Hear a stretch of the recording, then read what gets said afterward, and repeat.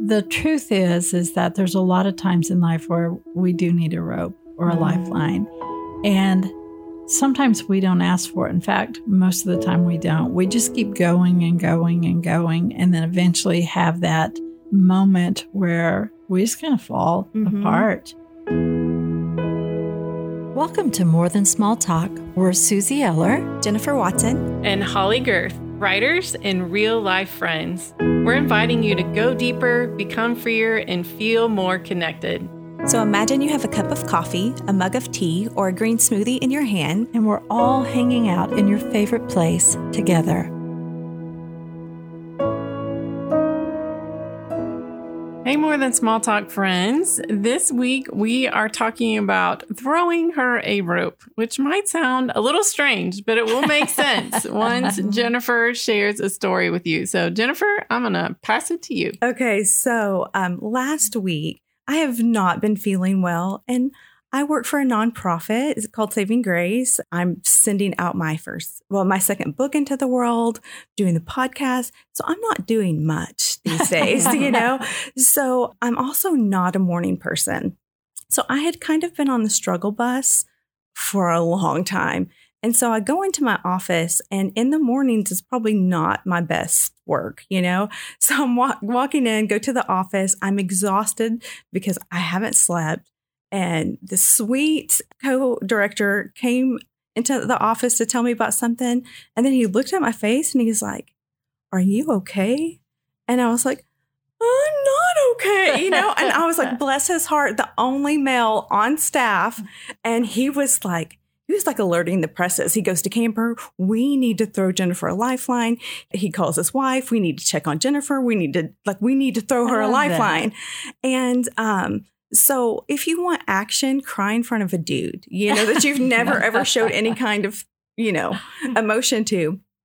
So I just thought, oh my goodness, what a sweet reminder that I don't have to do all of this alone. I can't do it all alone, and that I needed to tap out. And so as my sweet little supervisor rushes in to check on me, I'm like, oh, I just start crying even more. I'm like, fabulous. But the end result was, we want you to take care of you. Yeah. Like, what do you need us to do right now? And then I was like, I need to go home and nap, And they were like, please go. So it was one of those things that I was very vulnerable. I wish I didn't cry like that in front of everybody, but it also made me feel like I have a team that has my back. Yeah. So that's where all of this came from. I needed a lifeline, and they made sure I got one. Well, and as we were sitting around and you were sharing that story, the truth is that there's a lot of times in life where we do need a rope or a lifeline. And sometimes we don't ask for it. In fact, most of the time we don't. We just keep going and going and going, and then eventually have that moment where we just kind of fall apart. Yeah. Whether that's privately in the middle of the night. And I've done that, curled up in the fetal position and just crying and saying, I'm so exhausted, So what is it, and this is our confession question for today, why do we struggle, do you think, to ask for help? I think if this director wouldn't have come into my office, they would have never known. Right. And so we are so afraid to be vulnerable. Yeah. I could have closed my office door. I could have cried and not let anybody in. Yeah. But I think that we're so afraid to ask for help. And sometimes it's kind of a trauma thing, in that when we've needed someone the most, they haven't been there for us. So I think that that's one reason why it's like we feel like we're supposed to be self-sufficient. Yeah. Yeah. And I would say, I think I'm afraid of being a burden. Yeah.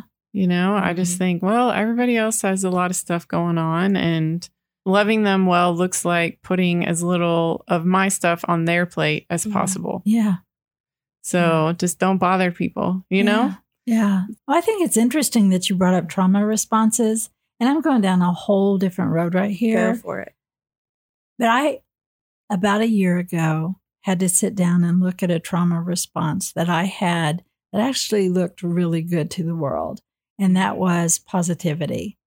And this is the thing. I can find a silver lining in the bottom of a pit. I can. Somewhere in there, I'm going to find a silver lining. The problem with that is that I never allowed myself to truly just take stock of what I was feeling and say, man, this is a hard place right now. I'm in a pit and it's dark. I didn't give myself permission.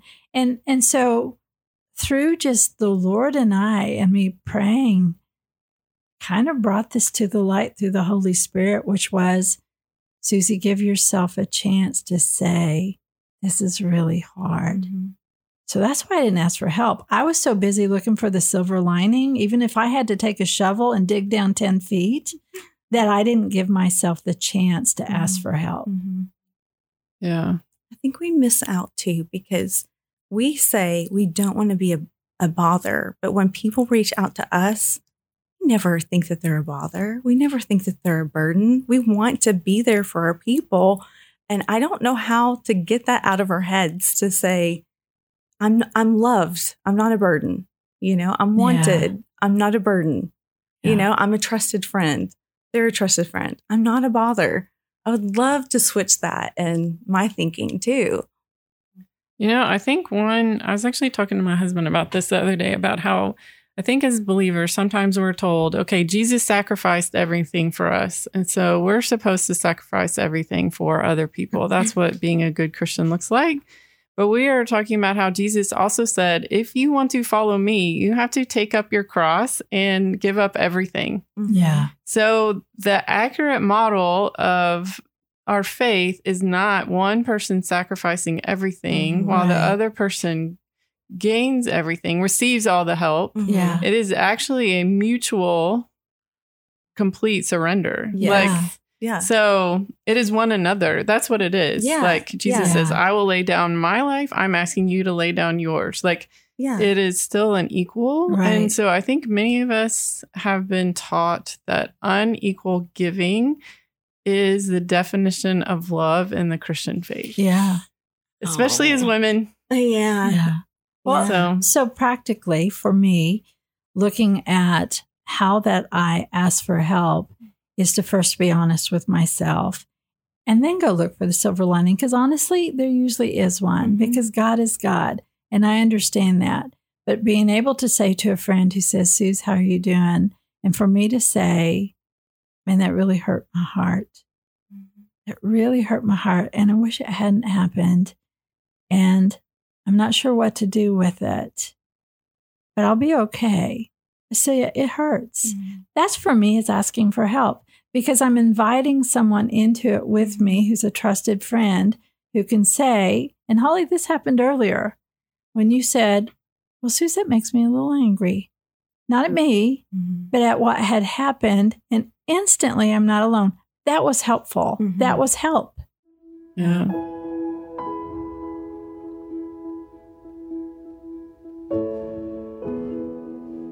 I hope you're enjoying our conversation. One thing I always long for when we're recording podcasts is that we could do it with you in person. And guess what? This November, there's an opportunity for all of us to be in the same room. Susie, Jennifer, and I are so excited about the first ever KLRC Ladies Night Out happening in Fayetteville, Arkansas on Saturday, November 4th. We would love to see you there and for you to bring your people too. So come hang out with us in person for a night of encouragement and worship, prizes, all the fun things that we women love when we're together. You can find out more at klrc.com and get your ticket. Well, and we had a conversation, and Holly's like pouring out her heart, and she's like, what do I need to do? And I was like, I need to stop trying so hard. Because there's no one who's going to give more than Holly Girth. Like, she gives and gives and gives. And I was like, stop that. Not to the point of sacrificing her mental health or her, emotional health. It's not like she's not going to be a giver, but like, she didn't need me to tell her more things to do. I was like, drop everything and run. And not really, but I was like, no, like you're doing too much. You're doing enough. You are enough right here in this space. You're out giving us all. Like, just, rest in that you're doing enough. Yeah. So that's my response. Do more, try harder. Mm-hmm. Yeah. Like, yeah. And I remember you also said, Jennifer, you're the cup and this person is the straw. And I was like, oh, man. Yes, that is true. Yeah. You know? You guys And weren't talking about me, right? No, we're not talking about you. Teasing. I'm not talking about you. Yeah, but I think we all like can get into cup and straw relationships. I mean, Yeah. and that's just not, it's not biblical. Like I thought a lot about that. Good. I really did Yeah. for days. And I was Yeah. like, is that biblical? No, that's not biblical. Like Yeah. one another relationships are biblical. Sure. Yeah. Sure. Well, it hurt my heart. And like, it kind of made me mad. Like that thing that, we were like, that makes me mad that they did that, Susie. I was looking at my friend, and saying, this makes me really mad. Yeah. Like that she would feel this way, Yeah. know? So throwing someone a rope can be really listening Mhm. to what someone else has to say. It also sounds like, as I'm listening to you two, is that it can be gentle truth. Mhm. Mhm. To be able to look at someone and say, you know what, you're already doing enough, sis. Mhm. Okay. And so that's good. So what are other ways that we can throw other women in our life, whether that's someone we're related to, a friend? How can we throw out a rope to each other? Because we don't live in a culture. Mhm. We throw ropes at each other. Yeah. Not all of us, of Yeah. course, but there's a culture of that. How do we throw a rope to someone? I've been talking with beautiful friends who have navigated cancer and what they needed. And they were saying, some people started doing this and they started doing this, and all of that was helpful. But not one person asked me, what do you need? Yeah. Not what do you want to bring, but what do you need? And Yeah. I think that's where we go first. What do you need? And maybe you can't figure that out right now, but when you do, I need you. Let's talk again and tell me what you need, Mhm. so we can show up for them in ways they need us to. Yeah. Yeah. I was thinking of that question we like to ask around here. How can I love you well right now? Mm-hmm. Yeah. Or how are you really doing? Yeah. We Yeah. ask each other, how are you doing all the time? Almost like a substitute for hello. Mhm. But I think asking, how are you really doing? Mhm. And being ready to listen is another way that we can do it. Mhm. Yeah. And sometimes it needs to be tangible. Mhm. Sometimes somebody needs just to sit with you and have coffee, face to face. Sometimes someone needs you to come in and to help clean or do laundry. There's so many ways. What I would love to see, and I'm blessed with it. I am so blessed with it. But what I would love to see in our culture is that one another system reemerge. Instead of immediately thinking, how can I throw this rope at her? Sister, if you're drowning, how can I throw you a rope? Mhm. Instead of heaping condemnation on you for the fact that you're drowning, can I get in the water with you? Can I throw a lifeline to you? Can we make it to shore together? And I'm getting teary just talking about that because I get pretty discouraged sometimes at how humanity treats each other until I get offline and then I'm with my real people and I realize that that's a facade that I see online and that in actuality, people are really good to each other most of the time, Yeah. And I think helping ourselves receive help, Yeah.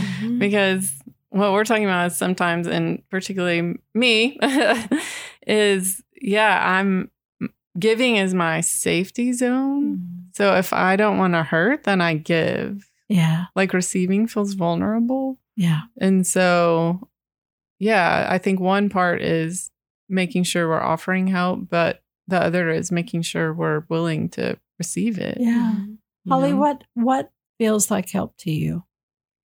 I think when someone asks how I'm doing, even when I seem fine, Yeah. because I always seem fine, Yeah. Yeah. like most of the time, Yeah. people wouldn't, I don't think, say like, oh yeah, Holly's a needy person. Like, it seems like I'm doing my thing. And so if someone's like, I don't know, ask that's if I'm good. Yeah. okay. Yeah.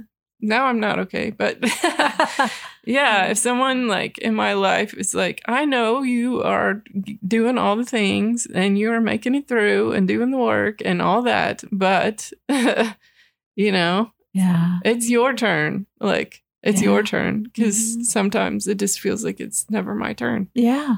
Yeah. Jennifer, what makes you feel like somebody has given you a rope? To notice and push beyond the awkward. What happened in my office was all kinds of awkward, but he did not leave me stranded. You know, I was like, kept apologizing, and he's like, don't apologize. And I'm like, I'm sorry, you know? So I think just, you know, letting people sit in the awkward with you and then like saying they wanted to be a part of the solution. That made me feel loved and like I mattered just by hanging in there with the, you know, the crying thing. Yeah, that's good. And that's good to know. For me, it's a hug. And I don't know why that does it, but if somebody pulls me into a hug and they don't even have to say anything, it makes a difference for me. And it matters. And the thing is, that means that somebody crossed an invisible boundary to do that. And they risked rejection to do that. And it just matters. So I think it's really important with the people in your life. And Jennifer, you mentioned this, is if you feel like they need a rope, to be able to ask them, like Holly said, how are you really doing? And then the second question, what do you need right now in this moment? How can I love you best right now in this moment? And if she says, I just need a hug, or man, I just need somebody to do X, Y, or Z, and it's small, but it would make such a difference right now. I think it could really make a huge impact. You know, a lot of the times I just want someone to say, hug me and say, it's going to be okay. Yeah. And that's like, to me, that really does. I'm like, you know what? It will be okay. Yeah. Yeah. I don't need your advice. Yeah. I don't need a 1, 2, 3 step plan. In fact, those are usually burdensome, but just asking, just being present, that makes a really big difference. So today maybe if you meet with someone in your life, just ask them the question, you know, how can I love you well right now through this? I think what we're talking about is intentionally engaging with people. Yeah. For you, Suze, it looks like a hug. For us, it's maybe a verbal question or something. But the theme I hear is when someone intentionally engages with us, it feels like help. Yeah. You know, or like, wait, I'm going to intentionally pursue you. I'm going to intentionally listen. I'm going to intentionally engage with you. Yes. If you're in pain, my world stops for the moment. Like, I think that's what we're talking about. So the rope is intentional connection. Yeah. I think is what we're saying. Because that's what happened in your office that day. Like, he didn't just go, oh, you know, okay, I hope you feel better. Yeah. Like, he intentionally engaged and got other people to intentionally engage. Yeah. And I think that any good help is some form of intentional engagement, whether that's here's a casserole or you can cry on my shoulder or, you know, or help. She's crying. She's crying. Yeah. I'm calling for backup. And what I loved about that is love it. It seemed a little messy. Like he wasn't sure what to do. So he just immediately started calling in people to help. But I think that's what's really cool is it doesn't have to be perfect. It doesn't. You know, he showed that he cared and it made a difference. So kudos to him. Yeah, it was amazing. So if you right now feel like you need a rope, I want to encourage you. You don't have to be the tough girl. You don't have to be the tough guy. Reach out to your people because you are not a burden. You're not a bother. And someone really wants to be there for you. Don't go through life alone.